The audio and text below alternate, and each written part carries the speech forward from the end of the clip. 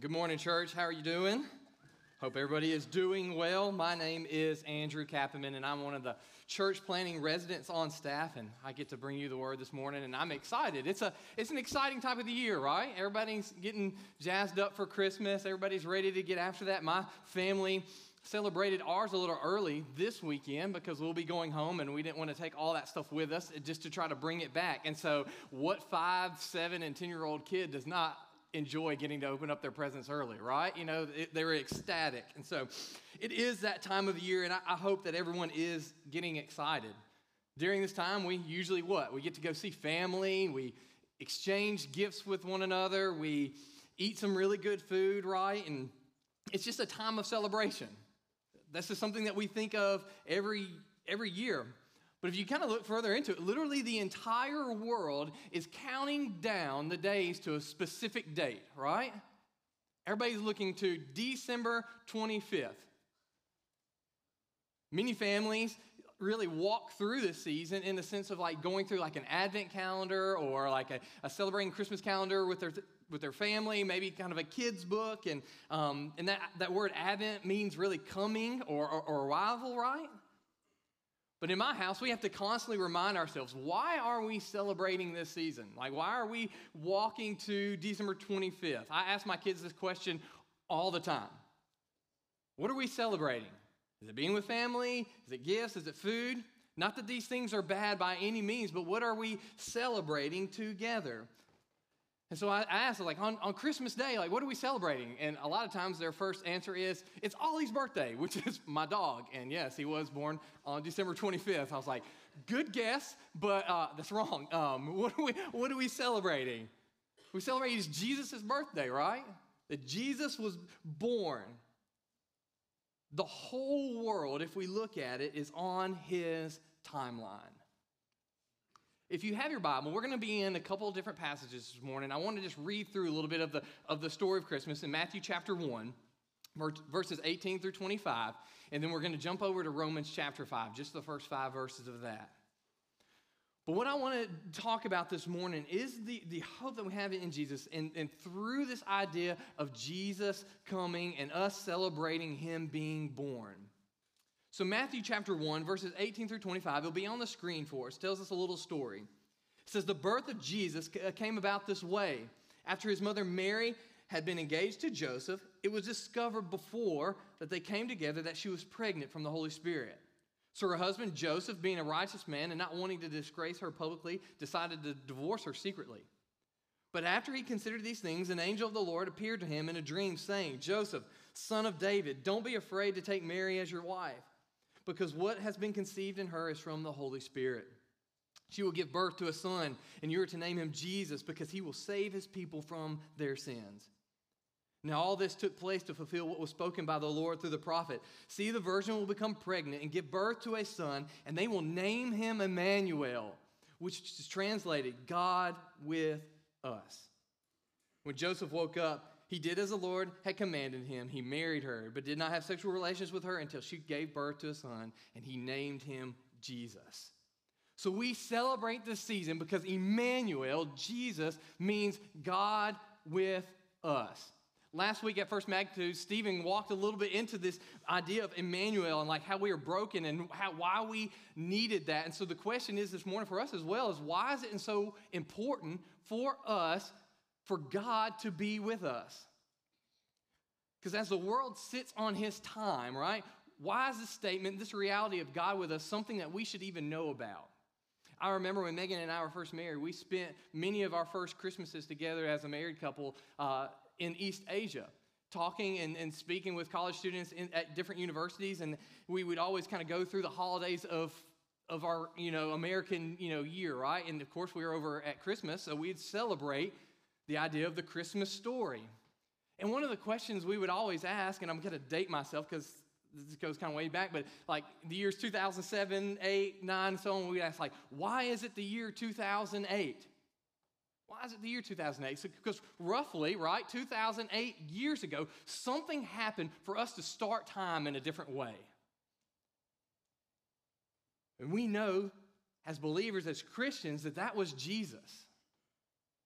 That the truth is that we are broken people who need the Son of God to come to us, to live, to die, to rise, so that we may have hope in a Savior. So I don't want you to miss the main idea this morning as we walk through Romans chapter 5, verses 1 through 5. The main idea for us this morning is God with us means that we have hope to be with God. God with us means we have hope to be with God. We have the opportunity to know Christ, the living Son of God. And that is not possible unless Emmanuel, God, came to be with us. We have no hope out of that. So as a result of that, as Jesus comes to us, we have access for so much in Christ. And I want to share a little bit of that with you from Romans chapter 5 this morning. So if you have your Bibles, Romans chapter 5, verses 1 through 5 says this, and it'll be on the screen behind me. Therefore, since we have been justified by faith, we have peace with God through our Lord Jesus Christ.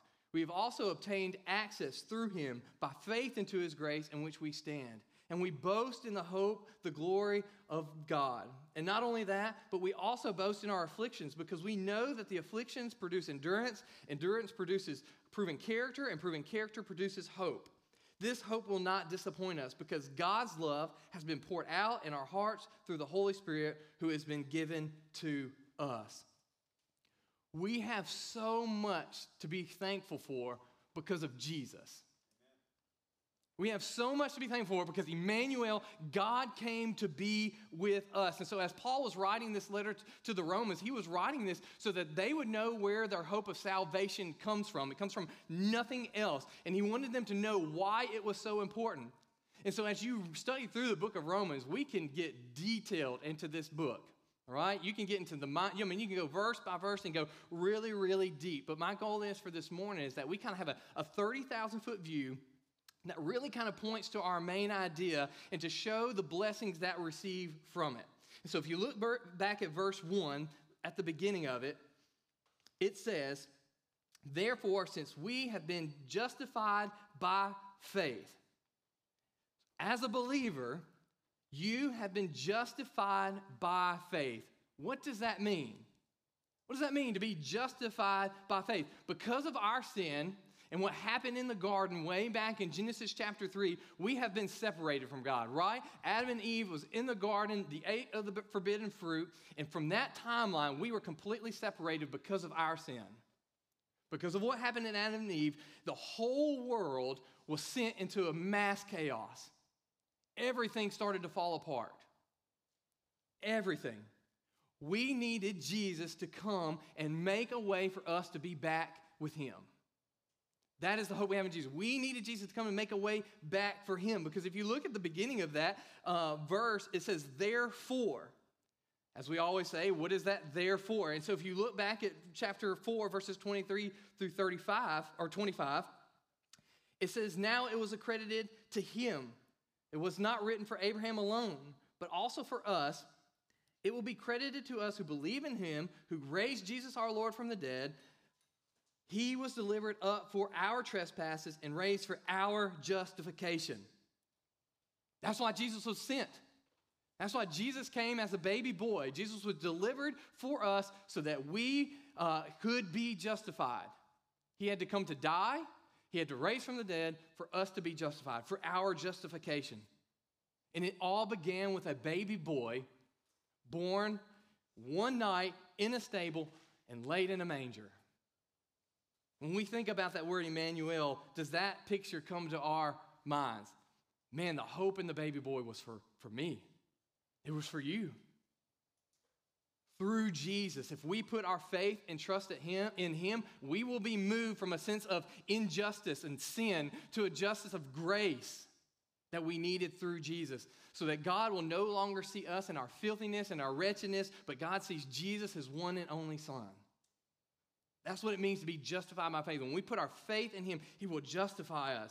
Paul explains that back earlier in the book of Romans in chapter 3, and it's a well-known passage. And if you have time, I'd encourage you to go back and look at it this coming up week. But it's the passage where he says in 23 and 24, for all have sinned and fallen short of the glory of God, and they are justified freely by his grace through redemption that is in Christ Jesus. if it wasn't for Jesus, we have no hope in able to be right with God. We have no hope. That's what the whole story of Christmas is all about. Jesus was sent to be God with us because we had fallen short, so that we could be justified by him through his grace, to be redeemed and to be declared righteous in the sight of God. Jesus' ultimate goal for being sent to us was to save this world. And because of Jesus coming to us as a baby boy to live a perfect life, to die on the cross, to raise from the grave, to give us hope, we have some results of that relationship with Jesus that changes our life. And the first of that is being that we have peace with God. Peace with God. If you look back at verse 1, we'll see that. It says, therefore, since we have been justified by faith, we have peace with God through our Lord Jesus Christ. This is not a peace that it's talking about that's a calming peace, or where we feel nice and, cozy up to God, or kind of like that satisfying peace, all of which are in Scripture that we do feel when we know Jesus. This peace is better thought of when it comes to kind of a military thought. And Tim Keller states it this way. He says, until you have salvation with Jesus, you are in a war with God. And as a result of our justification, we have peace with God. A war with God. Do you see that tension when it means that, okay, through our justification, being justified by our faith, we have peace with God through Jesus? To use Keller's example, when he was explaining this, he talks about kingship, and I think it's the best way to think about it. Because ultimately, what do we all want, right? We want to be king over our lives. That is something that I struggle with deeply. I like to have control. Anybody in that sense with me, right? Am I just confessing my own sin up here? That I want to be in control. I want to handle all the things. You can ask my wife, when it comes to who's driving on this trip, I'm going to drive, right? Who's going to pay for the meal? I'm going to pay for a meal. It drives her nuts, but that's who I am. The thing is, we do that with everything in our lives. We want to be in control. Because you know what? We think we know what's best. In our brains, in our hearts, when we make decisions, we know what's best. I'm number one. I can do this. We want to be king. However, there's an issue. Because God wants to be king over our lives. He wants to be king. Because we may think we know what's best, but God does know what's best. So what happens when two kings want control over something? An all-out war, right? That is what's happening in our lives. Before we know Jesus, we are in an all-out war with who is going to be king. But when we are justified by faith, when Jesus changes us, we no longer seek to be king over our lives. We finally understand that God is the one true king and knows exactly what we need when we need it, and we can give everything over to him and surrender our lives to that. An example I like to share with you this morning, Patrick shared a couple weeks ago about walking with lions, and this kind of popped up in my head as I was on those trips with him. But kind of our last days of those trips, we got to stay at like a sanctuary for lions where they would raise up lions to introduce them back into the wild. That was their whole purpose, right? And a part of that, we got to see a lion feeding, right? They didn't feed us to the lions, but we got to see a lion feeding, which is like this chain link fence, which really didn't look like it would hold these lions in. But we would watch it. And so basically what they would do is they would lay a dead animal out on the ground, and they would allow 4 or 5 lions out of the cages all at one time, and they would come running down this field and like pounce on this dead animal. It was insane because they're like from here to those chairs from you. But the thing is, the reason why they were doing that is because they were trying to reintroduce these lions to the wild, and they were trying to find the male that was going to be the one true male out of that group. And so what would happen is all these lions would come running on the field, and they would all pounce on it. But the one true male would get on top of this animal, and he would be there, and all these other lions would try to come and get what they needed, and he would not let them come in. And it was just an all-out war until they finally realized, hey, He's the one in charge. I've got to back off and let him be in control. It's the same way it is with our lives. God wants to be king over our lives. He wants to be the one who's in control. And we try to jump in there and we try to grab and run when we can. And that's not our job. I encourage you to stop fighting to be king over our lives, because for each and every one of us, it's something different. So what is it in your life? What is it that you're fighting for control over? If we've been justified by faith, we are not to be king over our lives. We are supposed to hand that over to Jesus. So what are we trying to be control over? It could be everything. It could just be job status. It could just be money. It could just be parenting. It can be just friendships and relationships. It can be anything that we are trying to make our decisions. And if we continually do that, we are going to mess it up every single time. So understand that the God who saved you through Jesus, as we're justified by faith, he wants us to have peace with him. No longer fighting. Because Jesus is the only one we truly need. Another result of that, if you keep walking through the verses, is that it says that we have access to grace in the Bible. Access to grace. Verse 2, it says, we have also obtained access through him, which is Jesus, by faith, into his grace in which we stand, and we rejoice or boast in the hope of the glory of God. Through Jesus, we've been given access to grace that we cannot get from anywhere else. And that Greek word, access there, means to really be brought near or to be introduced. Really in the sense of someone who has been in higher authority or who has higher status. It would be like us being introduced to like the Queen of England or something. Like, hey, we have been given access, right, to meet the Queen of England. I know she has no authority whatsoever, right? But somehow she has this high access. I don't know. Like, it's just kind of weird to me still. But this is what it means to be introduced to this way. We've been given the right, what it says, when we've been justified by faith, when he changed our life, we have access to be near Jesus. And all this is because Emmanuel came to be with us. We have been given the right to know him, to have a relationship with him. We've been given the right to be a part of the group, the family of God. Anybody ever play with kids, right? And you're playing around, and all of a sudden they kind of like run into the room, and then they shut the door, and then they have the one person, like the littlest kid, it's always the littlest kid, right? Standing at the door, it's like, what's the password? You know, y'all been in that situation before? I always try to come up with like the most absurd like password. It's like Stinky Pickles or something like that. I don't know why that just popped into my head, but yeah. And they just look at you like, what? And you stand there for forever, and then they finally like, the password's this, oh, okay. And you give them the password, right? And guess what? They open up the door, and they let you in. They've given you access to be a part of the cool kids, right? The good group. This meaning here, because of us being justified, because of Jesus being with us, because of what he did, he has given access for us to be a part of that group.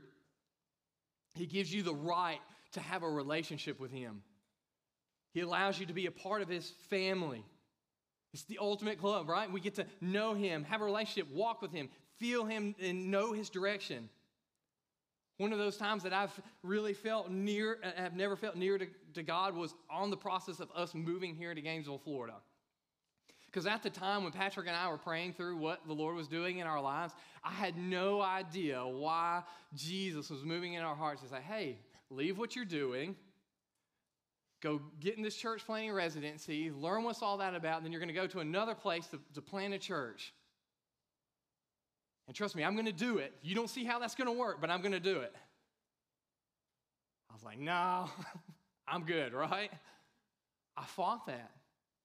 But as we prayed, and as Megan and our family prayed, like, I've never felt closer to Jesus than in that moment, because I could feel him near. Like, I knew that he'd given me access to him to give me direction. I had an opportunity to stand in that grace that we need in our lives. When we feel like we have no direction, or we feel like we're messing everything up, we know that grace that it's talking about here, the access to that, to have that relationship, it's there every single day. And if we don't feel it, it's probably because of us.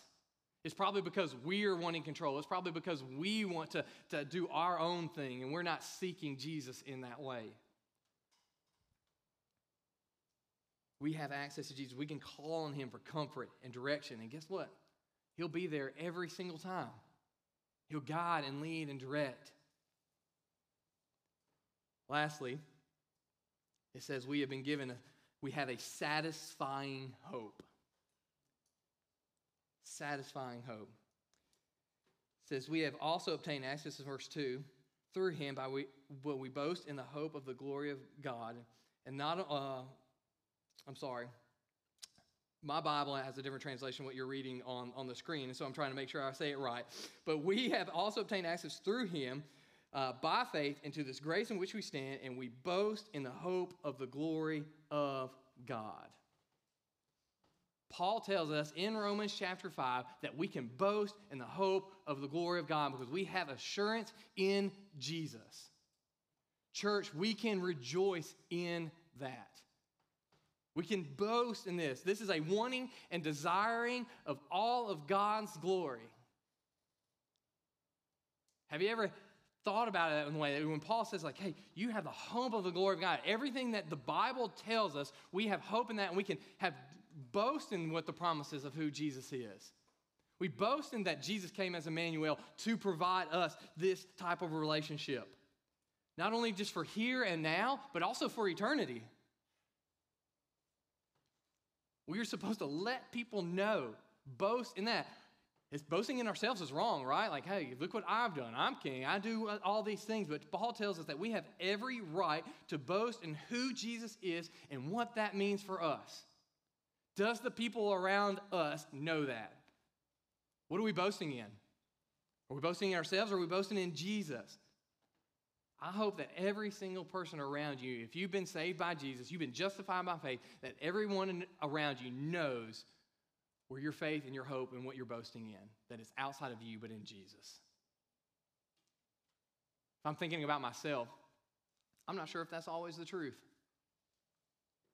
Those are some heart checks for me as I was studying this. I'm like, man, do people know that that's where my hope lies? That's what I'm boasting in. So what do you think when you hear the word hope? What do you think when you hear the word hope? To hope for us means, I sure hope I get that job. Man, I sure hope my company gives us a Christmas bonus this year. Like, I sure hope that everyone in my family feels well, right? We put our hope in just saying it out there, just throwing it out there. But this word here, this hope here, the word in Greek is elpis, and it's the Christian word for hope, and it means and it has a definite meaning. And to quote Keller again, he quotes it and says it this way. He says, this is not a hopeful wish, but it's a hope-filled certainty. Because of Jesus coming as Emmanuel, we can have this type of hope, a hope-filled certainty. It's not a what if. What if I've been given peace with God? What if I've been given access to his grace? It's a hope-filled certainty that in verse 5, it puts it this way, that God's love has been poured out into our hearts, and we have these things. It is certain. We cannot get it from anywhere else. Anyone else, not our parents, not our spouse, not our kids, not our jobs, not our futures, nothing. We can't boast in anything. The only thing we can boast in is Jesus because he gives us all that we need. We can boast in Jesus' work in our lives even in the midst when everything is falling apart. He even tells us about that starting in verse 3. It says, and not only that, but we also rejoice in our afflictions. Because we know that the afflictions produces endurance, and endurance produces proven character, and proven character produces hope. This hope will not disappoint us because God's love has been poured out in our hearts through the Holy Spirit who was given to us. We have the hope through Jesus because Jesus came to live, to die, and raise from the grave. And when he did that, he's like, I'm not going to leave you, but I'm going to send you a helper in the Holy Spirit to help you live and to have access to me. And when we do those things, it produces endurance. When we feel like we're not going to make it, Jesus is like, I'm there. Draws us through it. He says, and that endurance produces characters like, no, I'm going to boast in Jesus because I know he's there. I know he hasn't left me. I know he's near. And then that character produces more hope because he's like, okay, now I can look back at my life. And even now for me, looking back at when Jesus moved us to Gainesville, and know that, no, he provided then. He has led me to this place. So guess what? He's going to guide and lead me here in the future. That's what we get because of Jesus being with us. That's what we get by being justified by him and knowing him as our Lord and Savior. I love Paul's words here when it talks about this. He says, we can know through our affliction that he produces endurance. Endurance produces proven character, and proven character produces hope. And this hope will not disappoint us.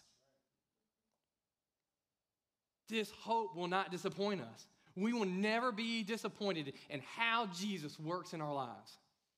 When Jesus came to be God with us, all that happened was not expected. The world would have not chosen for their Savior to come the way that Jesus did. They would have not chosen the route that Jesus went to save his people. However, it was surely not a disappointment. The hope that we have in Jesus is far from that. It is a hope-filled certainty that he came to us to be able to justify us because of what he has done. Church, Jesus came as Emmanuel to be God with us so that we can have hope to be with him. We don't ever have to think or worry about if we are going to be separated from God for eternity. That doesn't ever have to cross our minds. Romans chapter 5 says, because Jesus has come, he came to deliver us from our trespasses in chapter 4 and into chapter 5, deliver us from our trespasses and raise for our justification so that we may be justified by our faith. A guy I used to serve with used to ask a very, very simple question when we were out and about at a restaurant or just doing things, and he just loved sharing the gospel and sharing the hope of Jesus. And he would ask a very simple question to people, and he says, do you feel near or far from God? I was like, wow, what a question. Do you feel near or far from God? How would you answer that question this morning?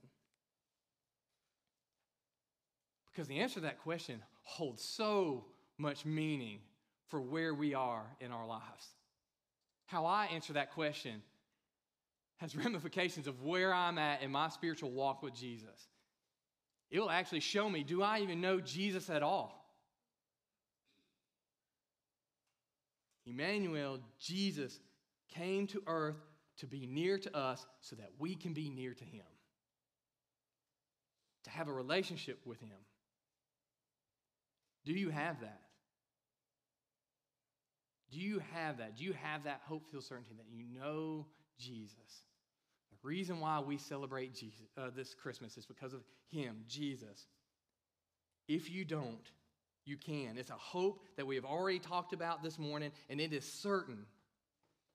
We can go through this time of year knowing exactly what it's for, that Jesus is being born or was born, and he was born to declare who he was. But Christmas is not just about a baby being born, about celebrating the coming of a baby. Christmas is about celebrating the coming of a Savior. A Savior you and I so desperately need. I hope that you understand that this morning. That we just don't go through this holiday season, this time of Christmas, which are all great things to just be around, just the festive time of year. But you actually truly know the hope that is found in Jesus, that he gives us peace, he gives us a relationship, he gives us a hope-filled certainty that he will never leave us nor forsake us. I pray that that is evident in your life and that people know. We're going to worship some more, but I'm going to pray for us. And I pray that as we just continue to sing, that these words would just sink in our heart. And we would just ask that question. I would ask you that question. Do you feel near or far from God this morning? And why? Do you know Jesus? Do you have a relationship with him? And if you're not near to him in that relationship, like, what is causing you? Are you wanting to be in control? Are you not wanting to hand stuff over to Christ? Or you may not know him at all. And it's a perfect time to meet. There'll be people up here ready to pray with you, and you can just walk through what that may mean for your life. Like, I've never trusted in Jesus. I need him to be king over my life. And I hope that that would be something that we would think about this morning. So let's pray. Dear Heavenly Father, we can't thank you enough to have this certainty, to know that as you came as Emmanuel, God to be with us, that we have a hope in you that doesn't cease, that it's certain. Through that we can be saved by you, we can be brought near to you, that we're no longer separated because of our sin, because of what you've done on the cross, and then we can know the peace of not fighting against what you would have for our lives, and we can have access to the grace and that relationship to walk daily, to have direction, to have guidance, and have leadership in our lives, and to know that it's all certain through the hope because of the glory of God for you being sent for us. I pray that there's not a person in this room that doesn't know that purpose for their life. That Jesus came so that we might be saved. That we may live for him, know him here, share that hope with other people, and that one day we'll get to spend eternity with him. I pray that that is made known through our lives as we step into this time of year. Lord, we love you. We can't thank you enough for who you are. It's in your name that we pray. Amen.